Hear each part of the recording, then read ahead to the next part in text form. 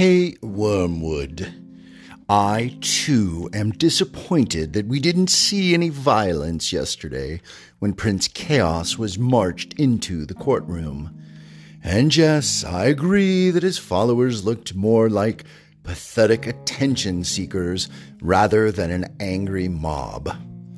Yet, my tender, naive lad, you must cut out your belly aching that the day was a failure for our cause. Quite the opposite, you twit, as we witnessed and participated in the next step of our Dark Father's plan to rip apart the United States, to destroy democracy, and to install a fascist government in which a dwindling minority of Reds rules over and marginalizes the increasing majority of Blues. The best part of how this is happening is that we're using the enemy's followers to accomplish this. We are on the threshold of one of our greatest eras, in which self-identified followers of the enemy's son act cynically, despairingly, and with hate. The exact opposite of what the enemy calls the cardinal or central virtues. I guess I have to force myself to speak them, as I'm sure you've forgotten them from your studies.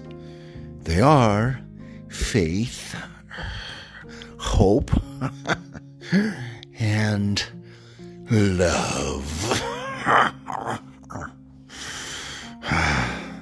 And while these wolves in sheep's clothing say they follow their good shepherd, they act toward the least of his sheep with suspicion, mistrust, resentment, and anger. All the while, they say their prayers, sing their hymns, load their assault rifles, ban books they don't like, and act generally aggressive. All the while, trumpeting that they are the victims. Amazing how skewed they've become and how easy they are for us to manipulate. So, while there wasn't violence at the courthouse yesterday, we had much to celebrate.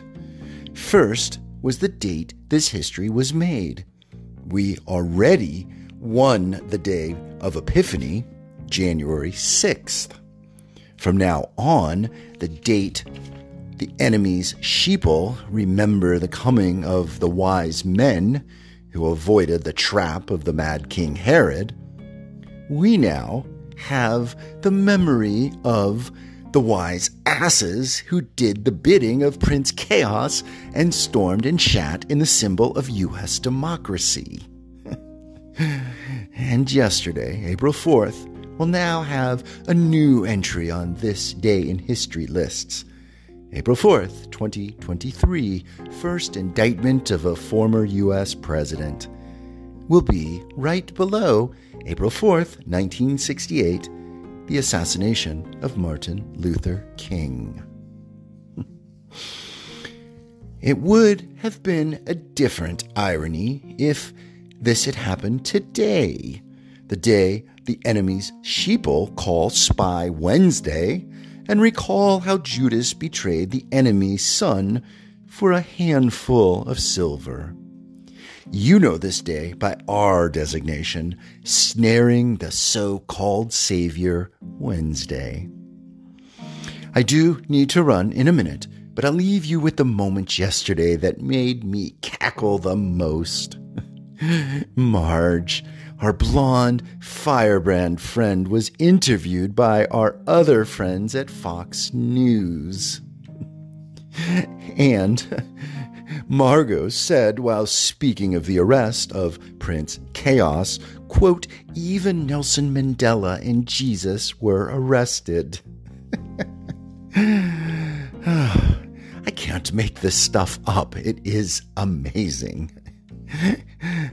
Yes, MTG, Jesus was arrested, but he was innocent of the crimes pinned on him. We whipped up the faithful of his day to condemn him. And now your man, Prince Chaos, is not innocent. Yeah, the law has the receipts of his hush money payments after all. And we are again whipping up the faithful, but this time to yell and scream for his innocence. Oh, wow. It is such a wonderful time for our Dark Father. Wormwood, do let me know how your patient is, or hopefully isn't, paying attention as the rest of our profane week unfolds. Your patron, ST21.